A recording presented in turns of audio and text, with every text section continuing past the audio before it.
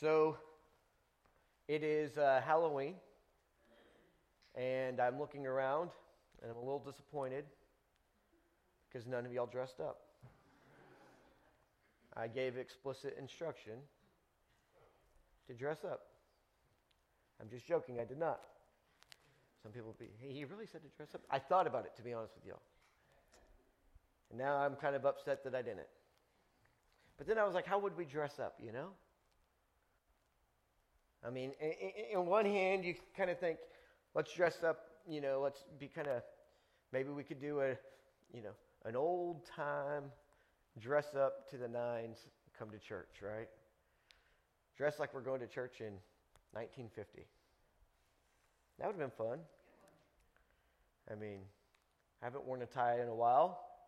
It would be a good opportunity to don a tie. Of course, then, visitors would have come in and been like, they wear this every Sunday, and they would have been surprised next week whenever they showed up, and we were back in our Hawaiian shirts.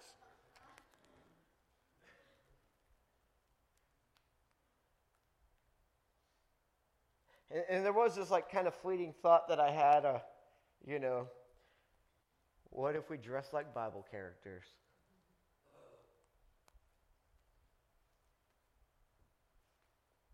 And I have a question for you. Who would you dress like?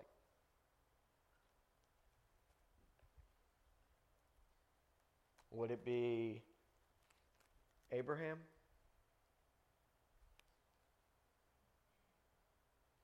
And of course, there's different scenes and different stories in Abraham's life that we know. There's the younger man, Abraham, in Ur of the Chaldees,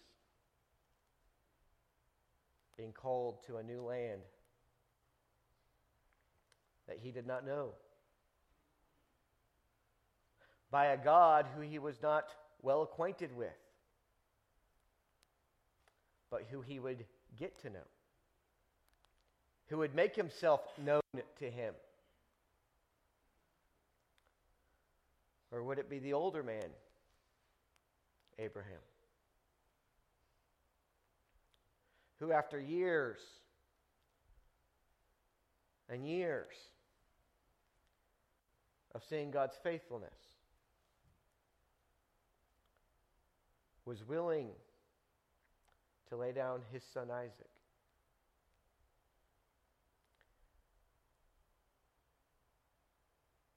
Not because he was trying to appease God and gain God's favor, but willing because he trusted. He trusted in the God who gave to him when he was not worthy.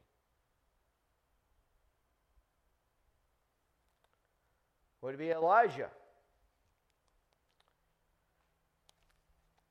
Would you show up with your rough and tumble, back wilderness, furry cloth,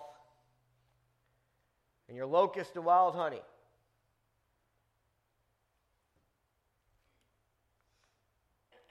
Would it be Naomi? Or Ruth? Or Deborah? Deborah, the woman judge.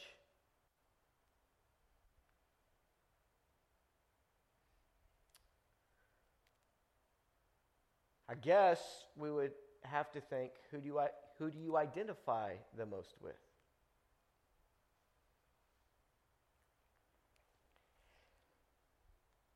Do you identify with Peter? Sometimes you speak before you think about it. Do you identify with James and John, who Jesus called the sons of thunder? Because they said, hey, we saw some guys doing some work, and they're not part of our group. They were casting out demons in your name, but they haven't been hanging out with us. Should we call fire down from heaven on them? And guess what? We went into some Samaritan villages, and those Samaritan villages didn't welcome us in there. Should we call fire down from heaven on them? Thunder! You cannot not think about that. Unless you don't know the song. And if you don't know the song, you might be better for it. But that is an appropriate song for the sons of thunder.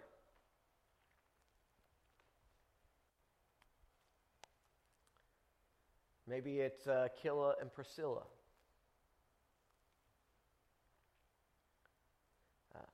Faithful, diligent, steadfast, teachers of God's Word and of Jesus' story. And how to apply Jesus' story to one's life.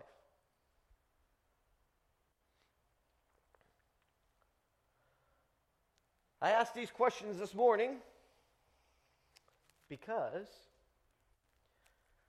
we started several months ago looking at these various texts, various thoughts that kind of shaped us and pointed us towards the joy that is set before us.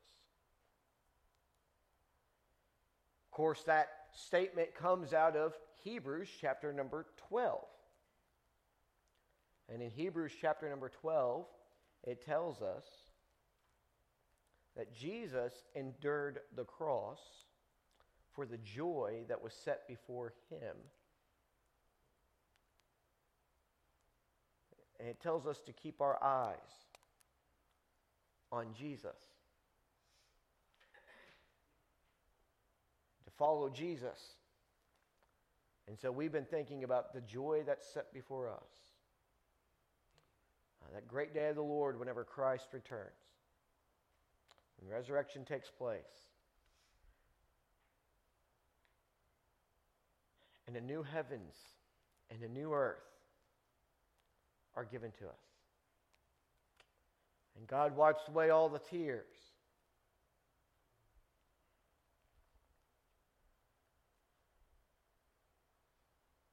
And everything that is unjust and wicked and exploitative and violent and cruel is done away with, eradicated, removed. And what is left is creation as God intended it.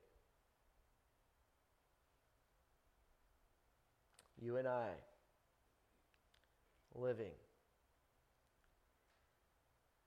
living images of God, His goodness, His grace, His love. Now that statement comes out of the book of Hebrews. And the thought process behind it at that time, it has continued to be, if we could keep the joy that is set before us in our minds and in our hearts, then we can endure all the hardness here.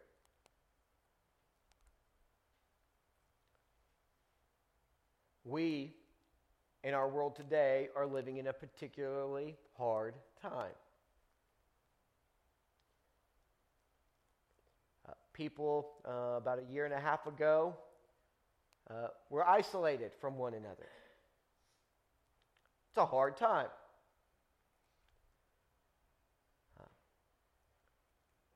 Politically, everything's been politicized. And we have all been divided. Or tried to be divided along political lines. That's what this world wants us to do. But we who are of Jesus say, not so fast. We will not be your pawns and your corrupt schemes, because we are citizens of a greater kingdom. Economically, things have been difficult for some, and it seems they're only going to continue to be a little bit more difficult. Inflation, supply chain problems, amidst all the other issues. Death. A lot of people have died in the last year and a half. A lot of people who you and I were not ready to say goodbye to died.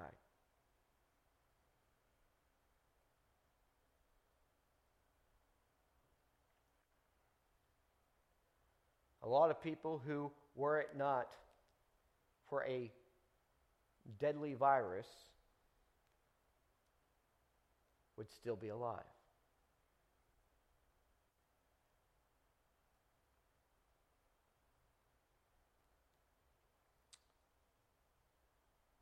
Hatred and hostility, division,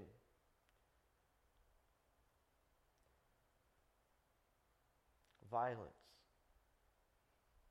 cruelty. And yet we know that people are still exploiting all these opportunities, aren't they? People are exploiting these opportunities for financial gain. People are exploiting these opportunities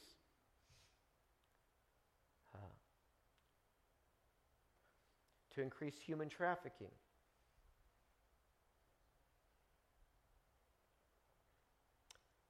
There's humanitarian crisis all over the place. People are exploiting these opportunities to get us all riled up at our borders.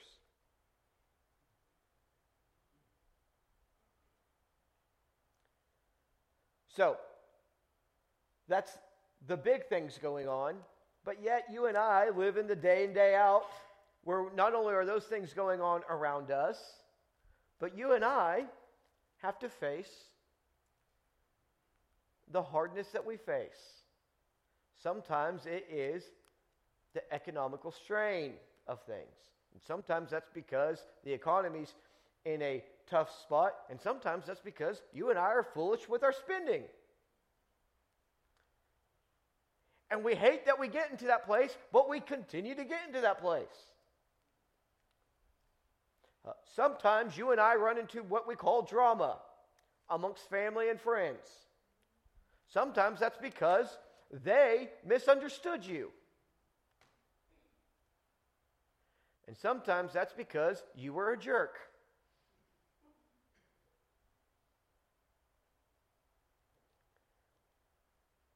That's probably more often the case looking at the crowd. Just joking. I kid. I'm just looking at the mirror is what I'm saying.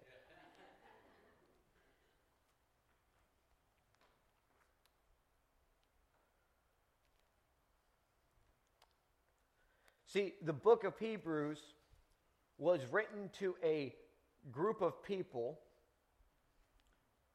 who had endured hard times and who had been faithful in the midst of hard times.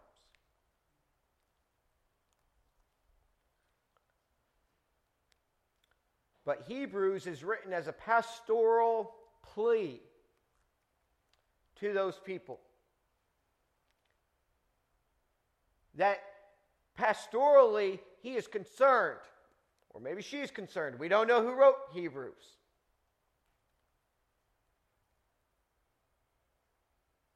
There is a concern that those people who had endured so much already would not be ready or would grow weary if they had to continue enduring much more. You've all been there, haven't you? You've been there where you are in a season and it felt like a sprint at first. And you thought, okay, if I could just make it to the end of this 100-meter dash, I will be good. And you got to the end of the 100 meters and it turned into 200 meters. And now you've been running in this season for 18 miles. And you didn't think that you could have made it past mile marker 4. But here you are still running. And there is this persistent nagging that says, just quit.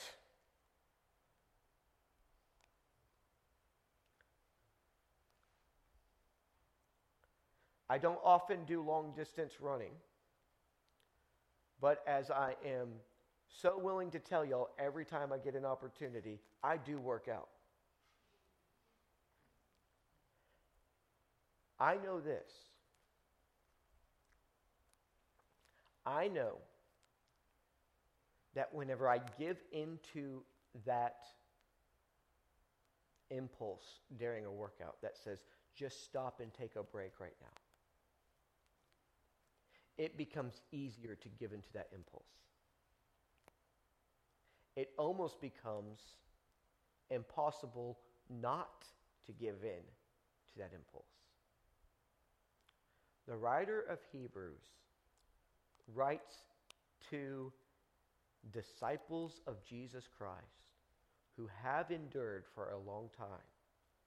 And the writer of Hebrews, the pastor who is really preaching a sermon throughout Hebrews, is concerned. They've endured so far, so well, and I don't want them given up. And so what the writer of Hebrews does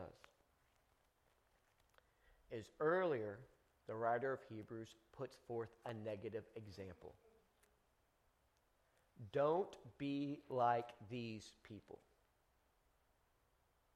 And you and I probably have had some negative examples in front of us.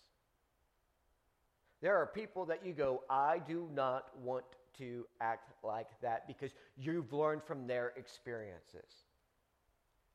Whenever I was a young pastor and I was coming in to this church as pastor,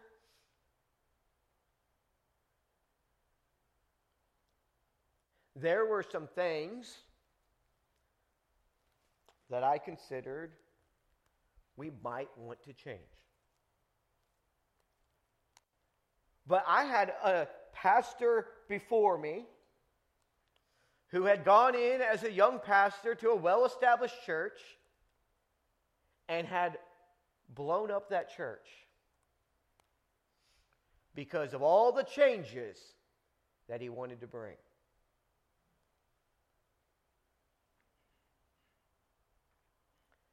And the Lord said, look at that example before you.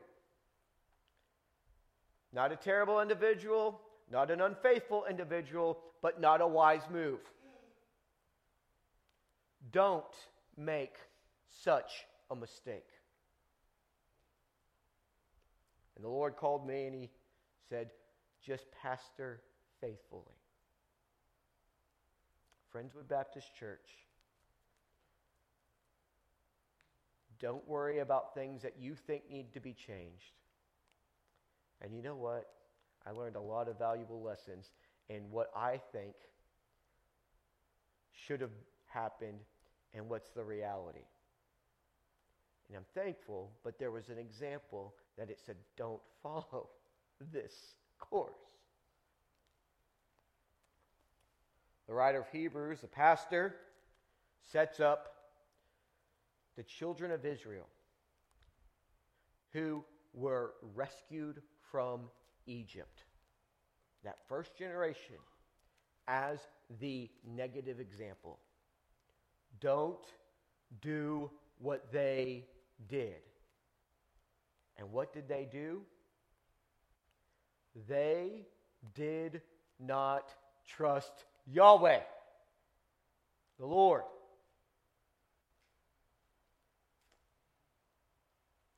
They hardened their hearts against God, despite all of his faithfulness.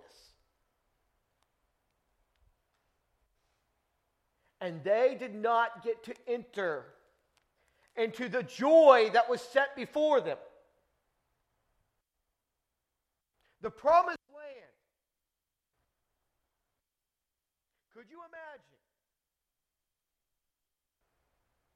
Could you imagine leaving Egypt, destined for the land of promise that God had promised to Abraham, Isaac, and Jacob 400 years previous?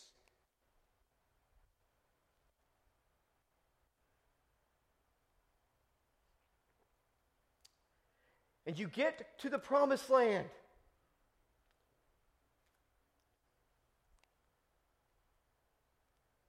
And you send in spies. And they come back and they say, it's beautiful. It's wonderful. It's all that you could imagine and more.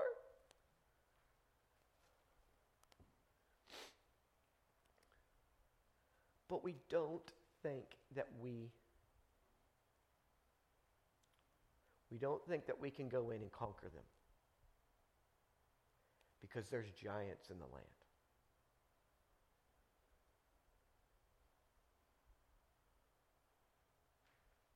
God, who had just miraculously rescued you from Egypt, brings you to the brink of the promised land, and you say, I don't think he can take me any further.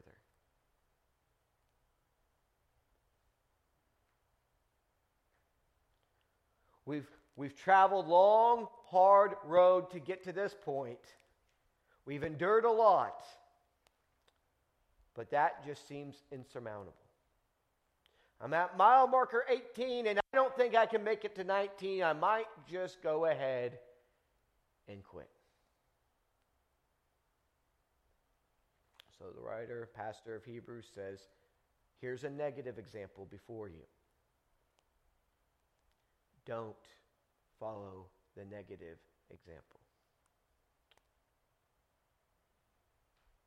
And then the writer of Hebrews comes in chapter 6 and says, hey, listen, I know we've said all this stuff to you, and it's been hard for you to hear and to receive, and it's hard stuff to kind of deal with. It's like we're kind of talking down to you. But we don't think that you are going to be those who fail. We just don't want you to fail. We don't want you to fall away. Verse number 9. We are persuaded better things of you. We believe that you are not the type to stop. You are not the ones to give in. You are not the ones to forsake it all. You are the ones who will keep going.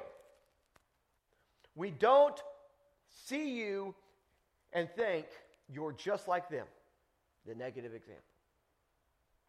I come to you as your pastor, Macaulay Austin, Friends of Baptist Church, and I know we have been enduring COVID for a long time and all that goes around it. And before COVID, there were other things that we had to endure. We forget this. We forget. We think that the world fell apart in March 2020. Guess what? It's always been a mess. But we forget, don't we? Oh, it's the last day. It could be the last days because it is not yesterday. But we are sadly mistaken. And we are really myopic, and we've talked about this. If we think that what we're living in right now is the worst that it has been or the worst it can be.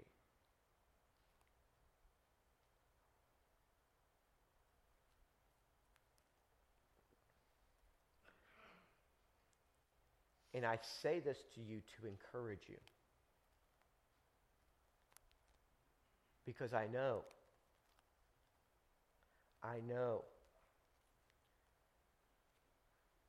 we have to keep putting one foot in front of the other.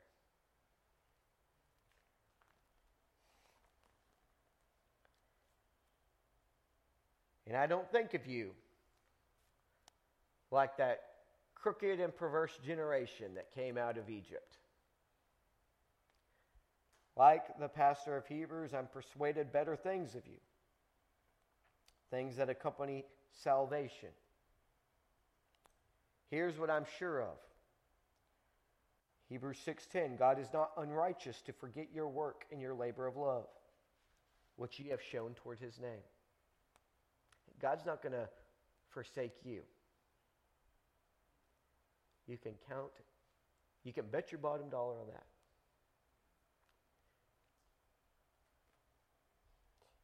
He is not unrighteous to forget your work and labor of love, which you have shown towards his name, and that you have ministered to the saints and do minister. All the things that you've continued to do faithfully, despite all the problems, the persecutions, despite all the challenges and the temptations, all the trials. All that you've done, God will not forget that. And he will not forget you in it. Because our God's not unrighteous. Our God's not unjust.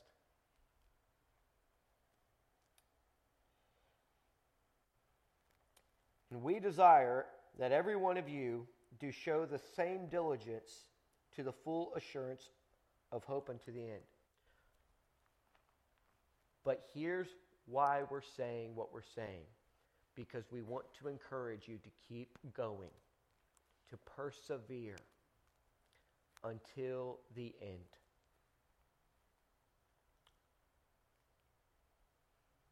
That's the drive. Why am I putting pen to paper right now? The pastor of Hebrews says.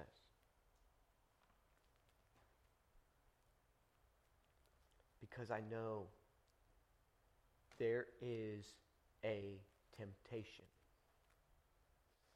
to say, I've gone as far as I can go, and I can't go another step.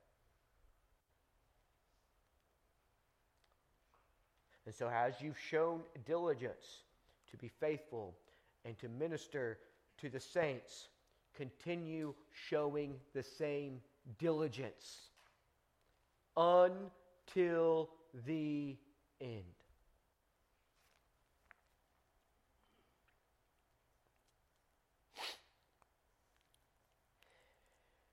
We want you to show the same diligence. Verse 12 says, we do not want you to be slothful, sluggish, lazy, but followers of them who through faith and patience inherit the promises. We don't only want you to be warned about the negative examples. We also want you to be followers. It comes from the Greek word which we get the English word mimic or imitate. We want you to mimic those or imitate those. Or as I started out this morning, we want you to dress up.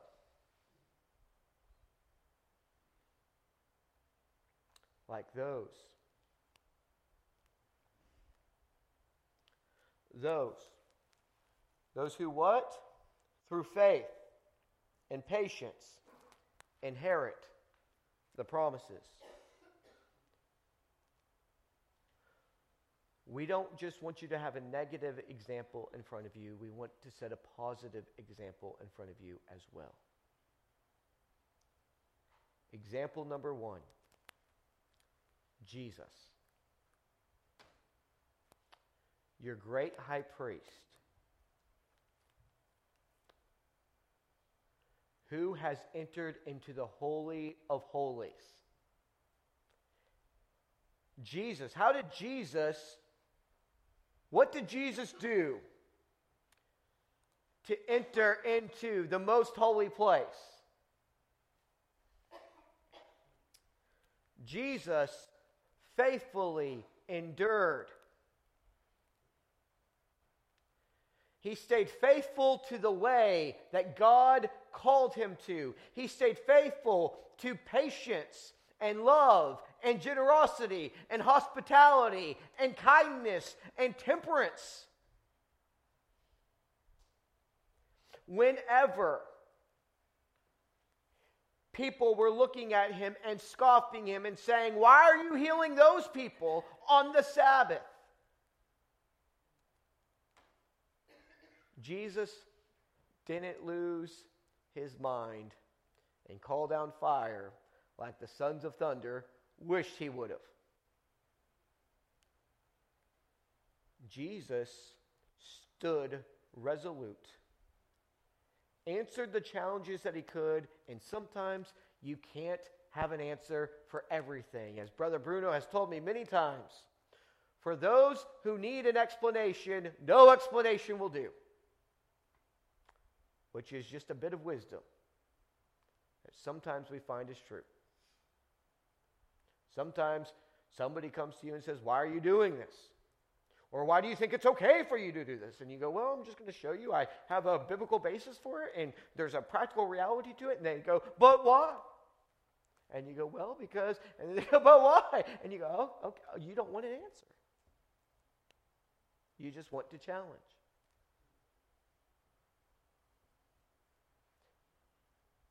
You just want to stop the work that we're doing. And sometimes you just have to go, "All right, I'm going to continue on. And I'm going to do this without getting in my group of friends and going, 'Those stupid people,' and whining and complaining." Now, I will take my whining and complaining to the Lord.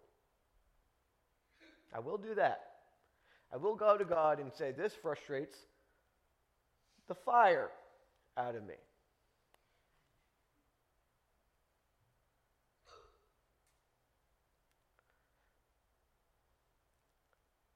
And I will say, "God, I'm very upset about this."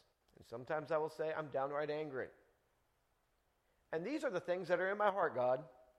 I want them to shut their mouths. And I want them to get out of my way. But yet, God, you know what I know? I need you to speak to me in this moment. Because I imagine that what I want to do to them is not what you want to do to them." And God says, "Yes and amen. You're right. I'm above you, and I have another way."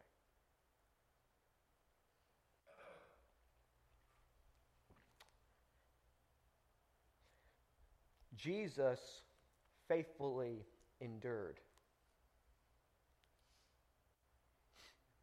And he never wavered from the course that God called him to. And what we find is the course is not just to go to the cross, the course is how you go to the cross. When we read of his story, we all marvel that he was like a lamb led to the slaughter. He did not open his mouth. He didn't fight and kick and say, "You're going to get me." He laid down his life.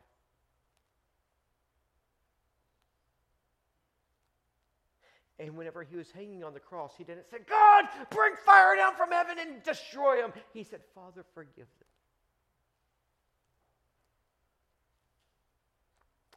What we know from that is the way that you and I are supposed to go. Although we don't want to go that way. Especially those of us who grew up watching John Wayne. We don't think that's the way that God would want us to go. He wants us to go as rootin' tootin' cowboys and blast away our opposition. Jesus did not do that. So we know that that is the way, but we also know this. Because he makes the way that you and I have one who's already entered into the promise, the rest, through whom we have an advocate. So that whenever you and I need help, because this person is making my temper short, I can go to God and say, "Give me the grace I need so that I don't forsake the way." And who is that person? Sometimes it's your spouse. Sometimes it's your children. Sometimes it's your boss or your coworker or the unknown person on the other end of the line who calls themselves a customer service agent, but they must not understand what customer service means. They're the person who drives in front of you and causes you to slam on your brakes because they wanted to get ahead. I know these are not the biggest enemies that we face, but aren't they the ones that we experience most readily?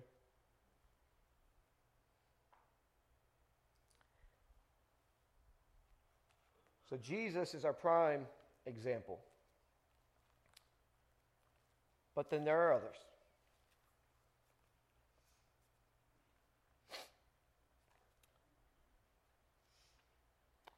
There's Abel, who offered unto God a more excellent sacrifice than Cain, by which he obtained witness that he was righteous, God testifying of his gifts. And by it he being dead yet speaketh. There was Enoch, who was translated that he should not see death, and was not found, because God had translated him. Before his translation, he had this testimony, that he pleased God. Could you imagine having the testimony, this person pleases God? I don't think any of us, from all of our religious guilt, think that we can have that testimony. But Enoch shows us that you can.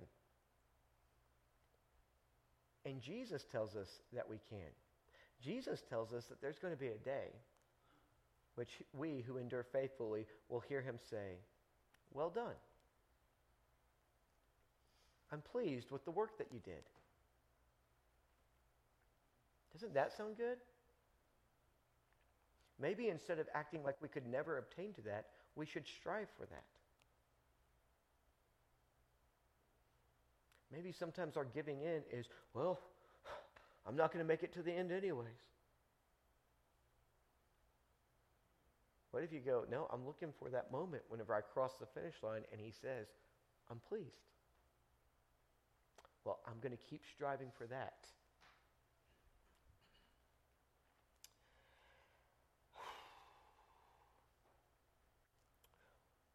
Or Noah, who being warned of God of things not seen as yet, he was moved with fear. He prepared an ark to the saving of his house, by which he condemned the world. And he became the heir of righteousness, which is by faith. By the which he condemned the world. You know what? Noah didn't have to go around and say, you're condemned, you're condemned, you're condemned. Noah showed his faith, and his faith was a judgment, an indictment against the world that had no faith. He built the ark. And all those other ones who said, what are you doing? Building a boat. The indictment came upon them, not because he had to go point his finger. We should learn something from this, because we think as a church, we need to go point our finger. You know what's wrong? You're wrong, you're wrong, you're wrong, you're wrong. We need to go cast all these indictments. Hey, let's just do what's right. You don't have to get with somebody and say, look at us, we're being hospitable this week on Family Promise. And you know how many people aren't being hospitable? No, you just be hospitable. And if somebody's not hospitable, that will indict them. You don't need to be proud and arrogant. We don't need to be proud and arrogant. He became an heir of righteousness, which is by faith. Abraham, when he was called to go out of the place which he should receive after for an inheritance, obeyed and went out, not knowing whither he went. By faith he sojourned in the land of promise, as in a strange country, dwelling in tabernacles with Isaac and Jacob, the heirs with him of the same promise. For he looked for a city which hath foundations, whose builder and maker is God. Through faith also Sarah herself received strength to conceive seed, and was delivered of a child when she was past age, because she judged him faithful who had promised.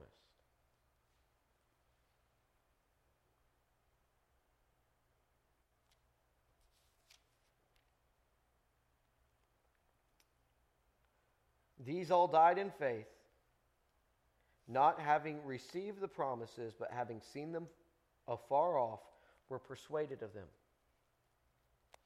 They endured faithfully, knowing that the promise would come. And they embraced them, and they confessed that they were strangers and pilgrims on this earth. For they that say such things declare plainly that they seek a country. And truly, if they had been mindful of that country from whence they came out, they might have had opportunity to have returned, if they remembered what things were like at the starting line, where your legs weren't moving and your sweat wasn't pouring and your heart wasn't pounding and your breath wasn't short, then you might just stop and go back to the start.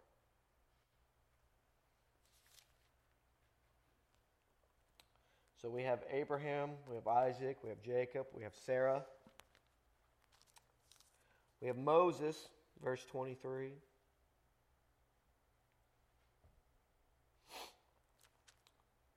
But that's not all, folks. Verse 32. What shall I more say? For the time would fail me to tell of Gideon, and of Barak, and of Samson, and of Jephthah, of David also, and Samuel, and of the prophets, who through faith subdued kingdoms, wrought righteousness, obtained promises, stopped the mouths of lions, quenched the violence of fire, escaped the edge of the sword. Out of weakness were made strong, waxed valiant in fight, turned to flight the armies of the strangers or the aliens. Women received their dead raised to life again, and others were tortured, not accepting deliverance, that they might obtain a better resurrection. And others had trial of cruel mockings and scourgings, yea, moreover of bonds and imprisonment. They were stoned, and they were sawn asunder. They were tempted, were slain with the sword. They wandered about in sheepskins and goat skins, being destitute, afflicted, tormented. I love this line. Of whom the world was not worthy. Some saw some great victories in this life, and some did not. And those who did not were faithful until the end, until they were fed to the lions, they were burned at stakes, they were hung upside down on crosses. They did not waver from the way. Guess what Scripture has to say about those folks? This world, as it is, this present bogus world system, is not worthy of those folks.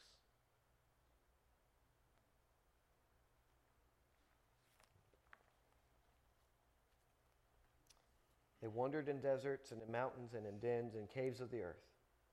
And these all, having obtained a good report through faith, received not the promise. God having provided some better thing for us, that they without us should not be made perfect. They all did this for the joy set before them, but guess what? They're waiting just as you and I are waiting. They're waiting for that day when Jesus returns. Because we're all going to receive the promise together. We're all going to enter into the rest together. Wherefore, seeing we have all these folks that you could imitate, you could dress up like today. Let's not only think about them, but let's keep our eyes on Jesus, the author and finisher of our faith, who for the joy set before us endured the cross, despising its shame.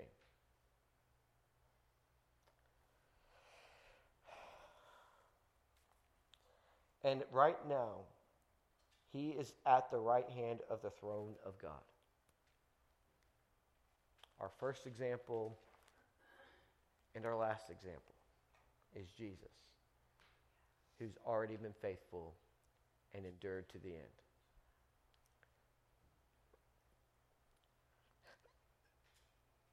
my brothers and my sisters, I did not ask y'all to dress up today, but I do offer this to you this morning. We have people whose stories are recorded in Scripture, not merely so we can learn some good moral tales. These are not Aesop's fables for us. They are lives from whom we can learn and of whom we are called to imitate. Not everything that they did should we imitate, but those with ears to ear, listen.